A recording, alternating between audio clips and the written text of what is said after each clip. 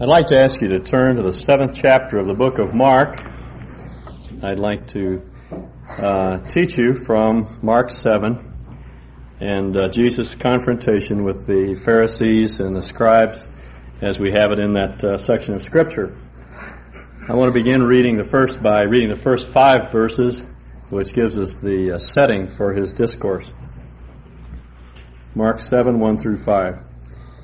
The Pharisees and some of the teachers of the law who had come down from Jerusalem gathered around Jesus and saw some of his disciples eating food with unclean, that is, ceremonially unwashed hands.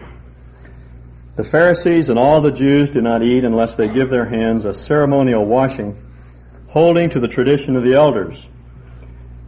When they come from the marketplace, they do not eat unless they wash.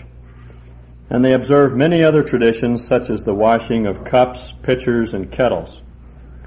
So the Pharisees and teachers of the law asked Jesus, "Why don't your disciples live according to the tradition of the elders instead of eating their food with unclean hands?" That gives us the occasion for what follows. In chapter 6, we're told that on the prior day, Jesus had fed the 5,000 close to the little city of Bethsaida on the northeast corner of the Sea of Galilee. And then the disciples got into the boat and rowed across to Gennesaret on the northwest end of the sea. Jesus, walking across the water, met them in the middle of the evening. And when they arrived at Gennesaret, they were surrounded by people, those that are described here in the last part of chapter 6, very needy people, sick, people possessed by demons, afflicted in various ways, and Jesus began to heal them. And it was on this occasion that the Pharisees and the scribes, or the teachers of the law, asked Jesus this question. Now it's very apparent that they had missed entirely the point of the feeding of the 5,000 and Jesus' concern for those in need. Their concern was with a matter of ceremonial uncleanness, that in the feeding of the 5,000, neither Jesus nor his disciples had washed their hands. Now they weren't really concerned about hygienic matters. It wasn't a matter of bad manners or good hygiene. It was a question of ceremonial cleanness or uncleanness. And we need to understand, like Mark's Gentile readers, what was involved. Mark, as you may know, was writing for Gentiles. The book of Mark is an evangelistic tract for non-Jews. It was written under the headship of Peter, one of the apostles. Mark wrote under his authority and wrote to explain the gospel to people outside of Israel, to Gentiles. And that's why you have these explanatory notes from time to time about the Pharisees and the sort of things that they did. Now the Pharisees were the ultra-conservative wing of Judaism. They were the fighting fundamentalists. They were the custodians of the law, those who believed in the inspiration and authority of Scripture. It was one of their primary purposes to pass on the Scriptures to the next generation. And so they regarded the text very highly and they preserved it very, very carefully, right down to the most minute details of the text. They were concerned about Scripture. They believed the Scriptures. They believed in miracles, in contrast to the Sadducees, the more liberal element in their day. The Sadducees didn't believe anything. They didn't believe in the inspiration of portions of the Old Testament. They didn't believe in miracles. We would say today they're the liberals, the more radical end of the theological spectrum. These were the Sadducees. But the Pharisees loved the Scriptures, and they regarded them very highly, and they believed the Scriptures. And it's these people that confronted Jesus on this occasion, the Pharisees and their scribes, or Bible teachers. The scribes were teachers. And you always see in the New Testament Pharisees and scribes linked together because the Pharisees were the only ones who regarded Scripture highly enough to teach them. That's why they had scribes. They believed in teaching the Bible. Now, let me give you a bit of background to this discussion so you know what's going on. Again, we, like Mark's readers, need to have the details filled in a bit. Most of you know who Ezra was in the Old Testament. He was the first scribe, as far as we know. Ezra was also one who regarded the Scriptures very highly and who taught them. In Ezra, the author of Ezra, the book of Ezra, we're told that Ezra had prepared his heart to seek the law of the Lord and to do it and to teach in Israel statutes and judgments. He was a Bible teacher. He taught the people that came back from exile. And after Ezra, there were a number of other Bible teachers, generation after generation of teachers, who began by teaching the Old Testament, because that's all they had. But eventually the teachers began to teach the interpretations of teachers. And so you had interpretations of interpretations, and then interpretations of interpreters who interpreted the Scripture. And this went on and on and on until a vast body of literature was built up. And this was called the Mishnah. Mishnah means the second.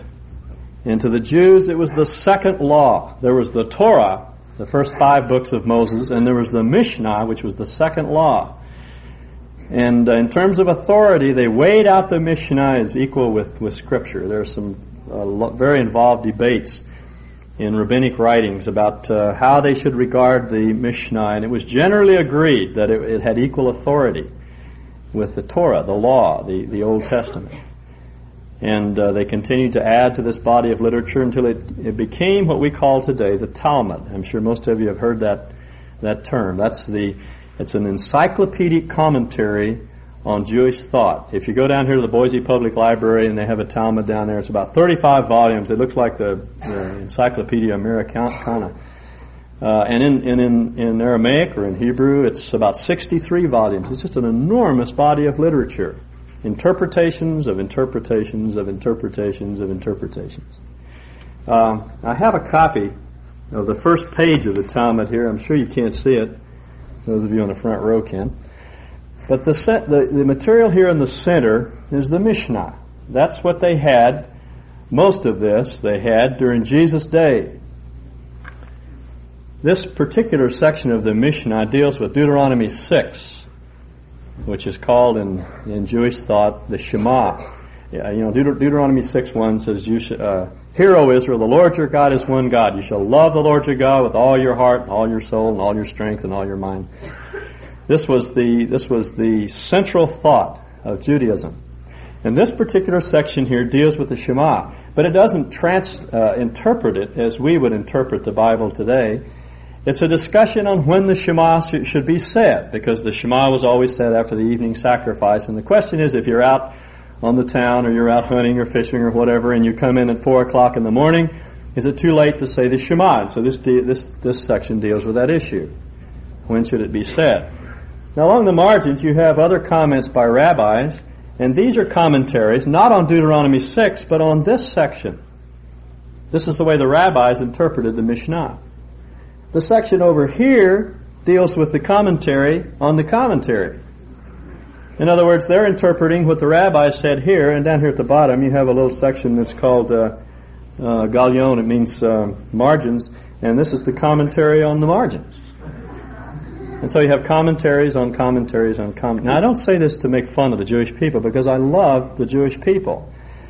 But I'm saying this is how far one can go if Bible study becomes an end in itself. And this is what had happened. You see, the end of the law for Jews is the Talmud. The Bible became an end in itself. They studied the Bible simply to study the Bible.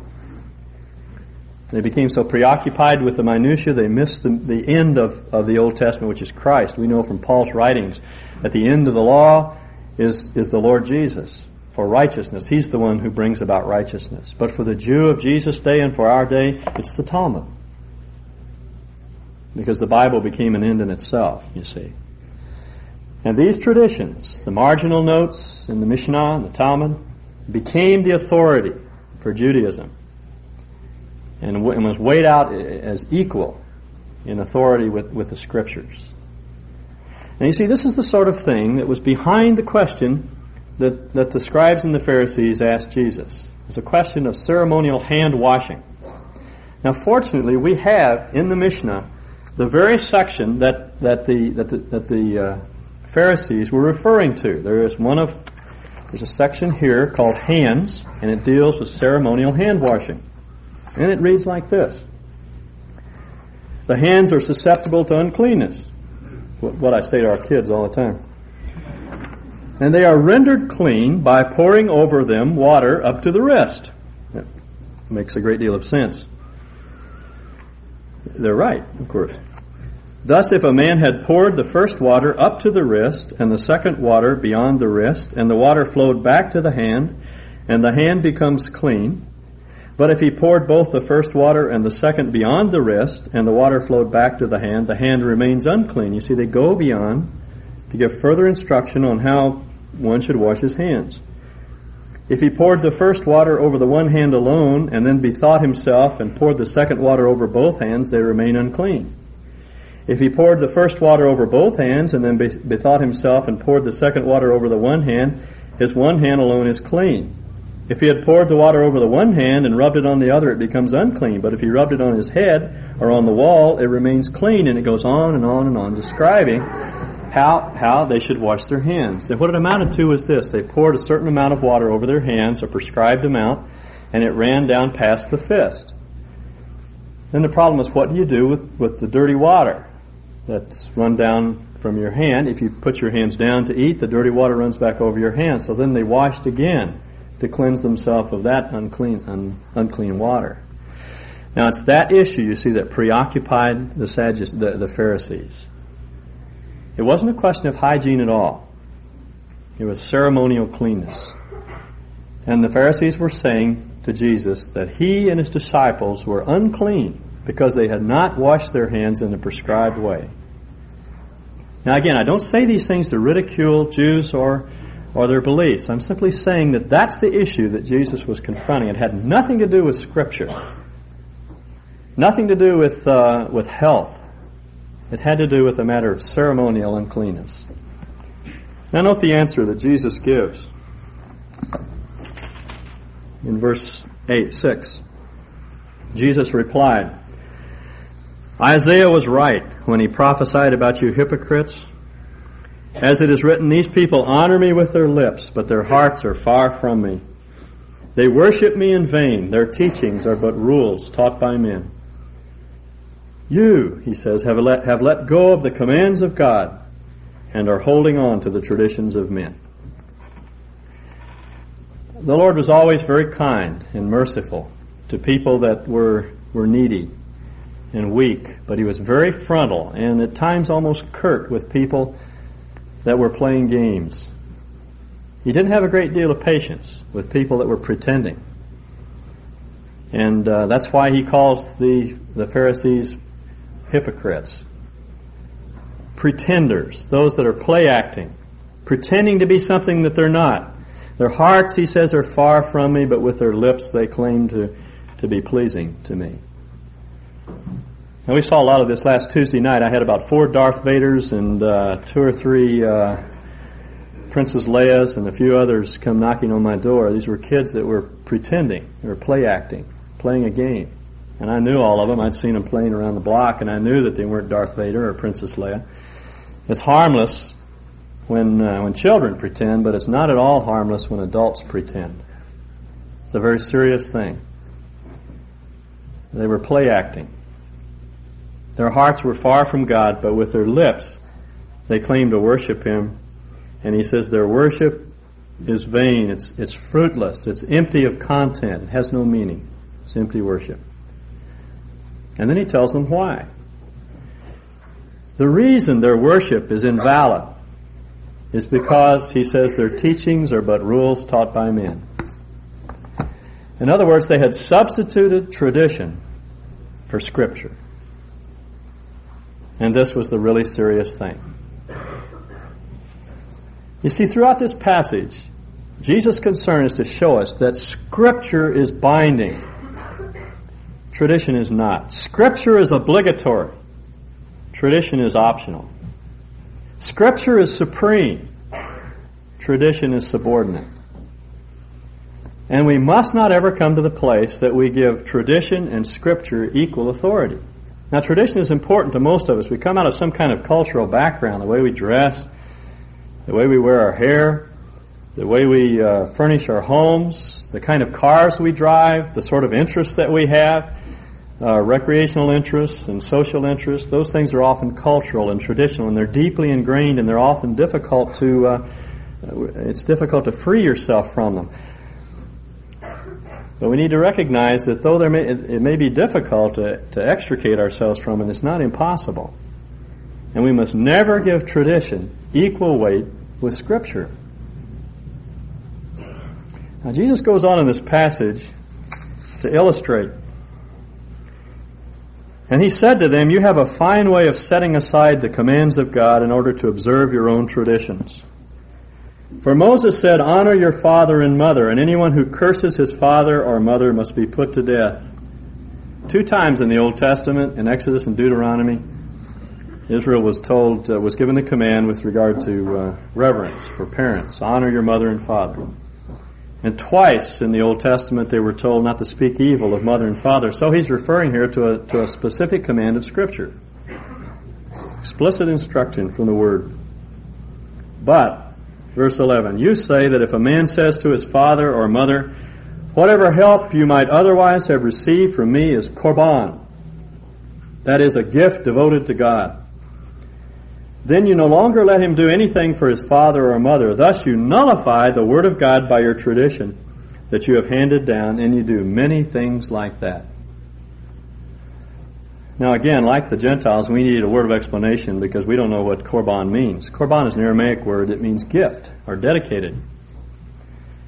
And it comes from another word that means to bring a gift to God. Originally it meant to approach someone, and then to approach God, and then to bring a gift to God. And then the Aramaic form of that word, korban, means a thing that has been dedicated to God. The Jews of that day were in the practice of taking some article of furniture or something else in the house, or an inheritance they received from their parents, or almost anything, and pronouncing it korban, dedicating it to God. And then by a strange sort of perversion, it became a sort of curse. If you wanted to keep something out of someone's hands, you could say, "Korban, that thing is korban," and they couldn't touch it, even though they had legal right to it, because it went to the temple.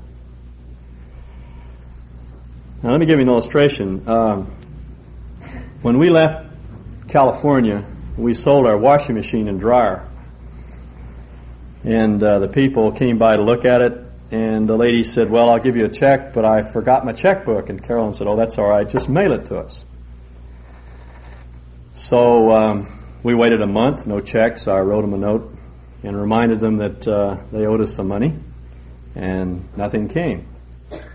So I waited another month, and I called on the phone and reminded them, and they're not going to pay us. Sort of an interesting thing. And we're kind of stuck. Now, if I were a Jew living in Jesus' day, I would say, "All right, that washer and dryer is korban." And I'd call up the local priest, and he would come by with his truck and throw the washer and dryer on and take it down to the temple, and that would be that. They couldn't touch it. And that's the way they handle things. Even with their parents.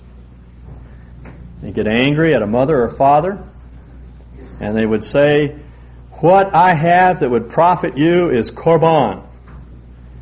And they would take it out of the hands of their parents. And the strange thing is, that vow was so binding, even if their parents were starving, they couldn't touch it. And it's interesting that in the Mishnah, there's actually a legal case that concerns that issue, and this probably dates from about Jesus' time. It once happened that a man in Beth Horon, whose father was forbidden by vow to have any benefit from him, was giving his son in marriage, and he said to his fellow, "The courtyard and the banquet are given to thee as a gift, but they are thine only that my father may come and eat with us at the banquet." And this is what happened. He had a vineyard, and he said, "That's korban," and he kept it out of his father's hands. And then later he felt sorry that he had done it, and he wanted to make amends, and so he said to his friend, "I'm going to give you the vineyard, and then my father can use it." The other man answered and said, "Thou didst give me what is thine, only that thou and thy father may eat and drink and be reconciled." When the case came before the elders, they said, "Any gift, which if a man would declare korban, is a valid gift." In other words, his parents couldn't have it. They couldn't have the vineyard, even though the man wanted to be reconciled with his father. Now that's the sort of thing that was going on. And Jesus says, by doing that, you invalidate the Word of God. By your interpretation of Scripture, by your traditions, you're violating a clear-cut command of Scripture. God said, honor your mother and father, and you're not doing it. Now that raised the the question of cleanness and uncleanness in the minds of the people. And so Jesus went on to teach in verses 14 through 23. Jesus called the crowd to him and said, "Listen to me, everyone, and understand this. Nothing outside a man can make him unclean by going into him. Rather, it is what comes out of a man that makes him unclean." After he had left the crowd and entered the house, his disciples said to him about this parable. Asked him about this parable. "Are you so dull?" he asked. "Don't you see that nothing that enters a man from the outside can make him unclean? For it doesn't go into his heart, but into his stomach, and then out of his body." In saying this, Jesus declared all foods clean. This, I think, was Peter's footnote. He wanted to be sure that Mark got that in his little treatise here, because it was Peter, to whom the Lord revealed that all foods are clean. He went on, "What comes out of a man is what makes him unclean. For from within, out of men's hearts, come evil thoughts, sexual immorality, theft, murder, adultery, greed, malice, deceit, lewdness, envy, slander, arrogance, and folly. All these evils come from inside and make a man unclean." Do you understand what he's saying? The Jews, by their attempt to regulate all of life, were actually frustrating God's attempts to make men like God. These men were legalists. A legalist is someone who imposes on someone else extra biblical rules. They elevate to the position of Scripture principles or rules that are not found in Scripture. Somehow we all have the feeling that if we just have enough rules, we can regulate our lives. And Scripture doesn't have enough rules, so we've got to add a few more. And that way we'll keep everyone in shape. And these traditional rules become binding. They become obligatory. They come to have the same position as Scripture in our life. And the tragedy is that it undoes what God intends to do in the heart of man. God wants to change our hearts, not regulate us from the outside. He wants us to be new men and women from the inside out. So that's the seriousness, you see, of imposing traditional rules and mores and patterns of living on other people. It frustrates what God is doing. So you see, it's a very serious thing. We can never say, well, we've always done it this way. We can't make that a rule of conduct. It's a good exercise periodically to think through why you do what you do. Why do you behave the way you do? Your own system of ethics and morals, what do they come from? Do they come from your political stance? Or the traditions of your mother or father? Or something you've been taught in church or Bible Institute? Or by a young life leader? Or do they come out of Scripture? That's a good exercise. What Scripture commands, we are obliged to obey. But everything else is optional. Scripture is binding. Tradition is not. Scripture is supreme. Tradition is subordinate. And we need to judge every traditional thought and act by Scripture. I'm not saying we need to do away with tradition. There are traditional things that have meaning to all of us. We shouldn't be iconoclastic and just go around breaking every rule and regulation just because it's traditional.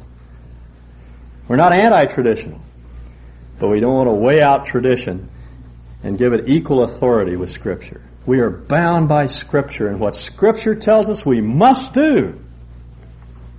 Everything else is optional. And you see, it's not really a matter of remaining neutral. If we don't do that, if we try to bind ourselves by extra biblical tenets, and principles, and rules, we actually undo what God wants to do in our life. People's spiritual lives begin to disintegrate. You see, that's what Peter wanted to do when he said to the Lord, "How many times should I forgive my brother? 70 times 7? Give me a rule that will tell me how many times I ought to forgive my brother." And then, the next time I'm going to pop him right in the mouth. And Jesus said no. Peter said 7 times. And the 8th time I swing. And Jesus said no, 490 times, or in effect an infinite number of times, you see. Because that's what Scripture teaches. Love ought to be infinite, not regulated by rules. There's a great deal of security in rules. We like them. But God never intended us to try to regulate our lives by extra-biblical rules. That's what Paul is saying in Colossians. Turn to the 2nd chapter of Colossians. Colossians 2:8. See to it, Paul writes, that no one takes you captive through hollow and deceptive philosophy. And we say, right, he's talking about the existentialists of our day or other contemporary philosophers. Well, that's true. That's true. There's a great deal of empty and deceitful philosophy abroad on our university campuses and our high schools and junior highs. But he goes on to say, which depends on human tradition and the basic principles of this world rather than on Christ. And you know there are people in evangelical churches that are teaching empty and vain philosophy because their teaching is based on human tradition and fundamental principles of the world instead of on the Word of God. And their philosophy, they may be evangelical, they may be Bible-believing, but they're teaching empty philosophy because it's not according to Christ. It's not based on the teaching of Jesus and His apostles. It may be good advice, but it's not revelation. It's not Scripture. And look right across the page at verse 20. Since you died with Christ to the basic principles of this world, why, as though you still belong to it, do you submit to its rules? The word translated basic principles here is the same word that occurs in verse 8. Philosophy according to the basic principles of this world. Why, as though you still belong to it, do you submit to its rules? Do not handle, do not taste, do not touch. These are all destined to perish with use because they're based on human commands and teachings. Such regulations indeed have an appearance of wisdom. With their self-imposed worship, their false humility, and their harsh treatment of the body, but they lack any value in restraining the flesh, which is exactly what Jesus tells us in Mark 7. You cannot control the flesh by rules. The flesh is uncontrollable apart from God's way of dealing with the flesh. You can baptize it, you can chastise it, you can simonize it, you can do everything in the world to it, and it's still going to act like flesh and look like flesh unless it's controlled by the Spirit of God using the Word of God. And that's Paul's point. Let's don't get caught up in empty philosophy that's based on tradition, that adds rules and regulations to Scripture and makes them binding, because it's of no value in dealing with the basic problems of humanity. It will not make us godlike. And you see, that's what we're facing as a church. The evangelical church in general needs to face that. We need to think through what we're doing and determine if what we're doing is based on tradition or Scripture. If it's tradition, it may be a good idea. We might want to perpetuate it, but it's not obligatory. We're bound by Scripture. That's our authority. If it's stated in Scripture, we must do it. We cannot quibble with God on those points. But if it's not in Scripture, we're free. We may choose to do it or not do it. That's what it means to be governed by the Word of God. Now we need to think through our own set of personal morals. It's a good exercise, as I said, to sit down and think through why you do what you do. God doesn't want you to experiment around and try different things and ruin your life. The reason God is against sin is not, as I've said before, because God just arbitrarily made up a list of things that are sin and revealed them to us. It's because God knows what will destroy us and what will build us. And He loves what builds us up, and He hates what destroys us. Christian morality, therefore, is simply loving what God loves and hating what God hates, and that you find out from Scripture. See, that's the point of the tree that God planted in the garden. It's the tree of the knowledge of good and evil. It was a literal tree. I'm convinced of that. Adam and Eve were literal people. They were real people in real time. But that tree was symbolic. The tree itself had no deadly ingredient that that introduced sin into the human race. It was symbolic of revelation. God wants to tell us what's right and what's wrong. He does not want us to destroy ourselves. He knows what causes humanity to shake apart, what ruins the quality of life for us. I was washing Carolyn's popcorn popper the other day, and I stuck it under the water. And she said, "Don't do that." And I said, "Why?" And she said, "Didn't you read the directions?" And sure enough, in the directions it said, "Don't immerse this appliance." And I was sticking it down in the water, you see. And the directions are there because you ruin things like that, I discovered, if you stick them in the water. And you see, that's why God has revealed the truth to us. He knows what will destroy us. He gives wisdom. Let's don't trust our own wisdom and try to decide what's right, what's wrong. Trust God and His Word. And if we had time, I'd like to think through some of the traditional ways that we as Christians have of acting that are based in tradition and not in Scripture, but that's not what I want to emphasize this morning. Because of our time tonight dealing with how we as a body function, I want to think through a couple of issues as they relate to church life together. And just to take one out of a lot of examples, let's think about meetings. When I was a kid growing up, that's what church was to me. It was meetings. Sunday morning, Sunday night, Wednesday night, Saturday morning, Thursday afternoon, Tuesday lunch. It was meetings, meetings, meetings, meetings, until they got to be a real drag. Now, what does Scripture tell us about meetings? When did they meet? Why did they meet? What did they do when they met? Where did they meet? Those are all interesting things to think through. And out of all, there's so many things we could talk about. But that's one issue that we need to think through. Where did the early church meet? Well, they didn't have buildings until the 4th century. They met in synagogues in the beginning. Some people are a little concerned about the fact that we're meeting in a Catholic high school. Some portion of our church is meeting there, and because of the symbolism, it's a little offensive to them. But can you imagine what it would be like to worship in a synagogue with the Torah and the Ark and all of the symbols that relate to the Old Covenant? And yet that's where they worshiped. By the time James was written, they were worshiping in synagogue. It's the word he uses when someone comes into your synagogue. They met in homes. They met in the catacombs. That would be equivalent to meeting in a cemetery today. They met in fields. They met wherever they could. They didn't have buildings until the 4th century after the Edict of Constantine. I was reading last week in a journal describing a dig in Syria where they have found a 3rd century church, actually 4th century church, and it goes all the way back to about the 2nd century. And what they find is a house first. The lowest levels are those of a house with a living room. And they know it's a church, or a church met there, because there's Christian graffiti on the walls. And it's just a very small room, and then after a period of time they knock the wall down and they added a little extension on the living room, which kind of gives you an idea of what was going on. They started a home Bible study, and people started coming, and it got too big, and so they said, "Shucks, we'll just knock the wall down and make the house bigger."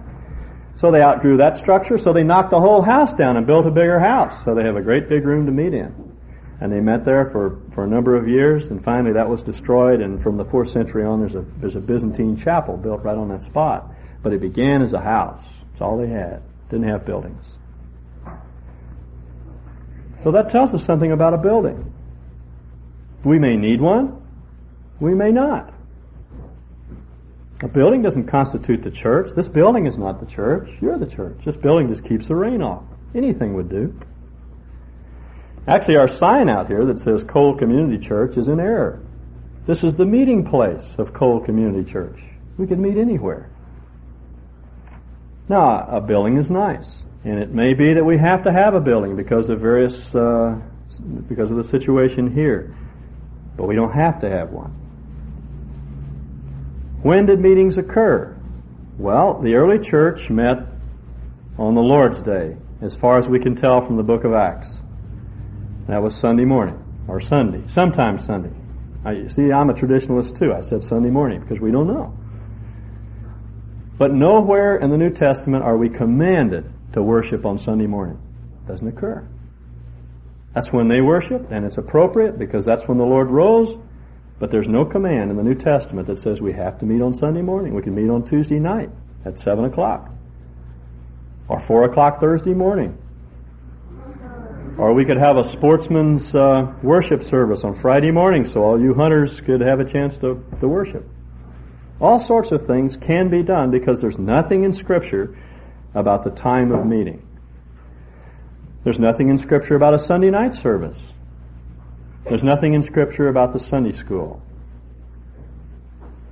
You know, Sunday school was unheard of prior to the 20th century, or late 19th century.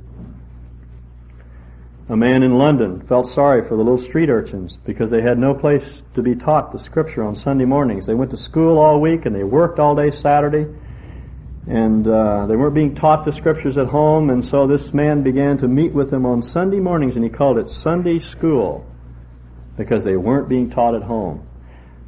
And what Scripture tells us about the education of children is that we ought to be teaching children at home, and if we have Sunday school at all, it ought to be supportive of what we're already doing in our homes. Now, I'm not saying we ought to do away with the Sunday school, not at all. It's an extremely valuable tool, but it's merely a tradition. And on we could go. You see, through all of these matters. When we meet, where we meet, what we do when we meet. Have you ever thought about the fact that our churches, the way they're built architecturally, focus on the preacher? You sit out there and I stand up here and talk and you're listening to me. How sad can you get? You know how the early church met? They taught one another. There are people sitting out there with the gift of teaching and encouragement and instruction. We need to hear from you. Not just my point of view. That's the way the early church met. They instructed one another. Each member of the body used his gift. But you see, traditionally, we've set up churches like this because we've drifted away from the biblical pattern. Now you come and hear me or someone else teach. But that's traditional. That's not biblical. And the examples are legion. What I'm saying is we need to think scripturally and base what we do on Scripture. Not be ruthless in our disregard of tradition because it may be important. But let's don't give it the authority that we give Scripture, and let's never let our tradition turn us away from acting biblically. You see, that's what the Jews were doing. Because of their commitment to tradition, they nullified the truth of God, and that's what we must never do. We'll never be God's people if we do. And you know what we as elders long for in this church is that we as a body of believers would be known for the things that Paul says he looked for in the churches of his day. When he writes to the church at Thessaloniki, he does not say, you were known throughout the world because of your programs for youth. Or you're known throughout the world because of your beautiful building, or your choir, or your pastor. He says you're known for the fact that you love each other. And you have faith. You believe God. And you're full of hope. And the gospel from you is going out throughout Macedonia and Achaia and the whole world. That's what we want to be known for. As people look at us here at Cole Community Church, they ought to say, my, how they love each other. They really care for each other. Those are people who believe God. You see, God may give us a building, He may give us programs. These things are all servants to be used. But that's not what we want to be known for. That's not the essential nature of the church. As we've said before on Sunday night, the three key issues are faith in the Lord Jesus, love for one another, and witness to the world. And those are the things that we ought to be known for. Let's ask God to give it to us. Father, we, all of us, are in some sense bound by our past, and we need to be freed up.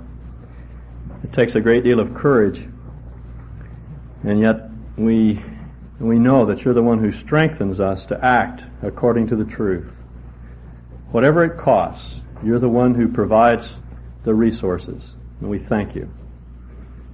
And as we gather tonight, we ask that you grant to us a spirit of wisdom and understanding and love for one another. We ask in Jesus' name. Amen.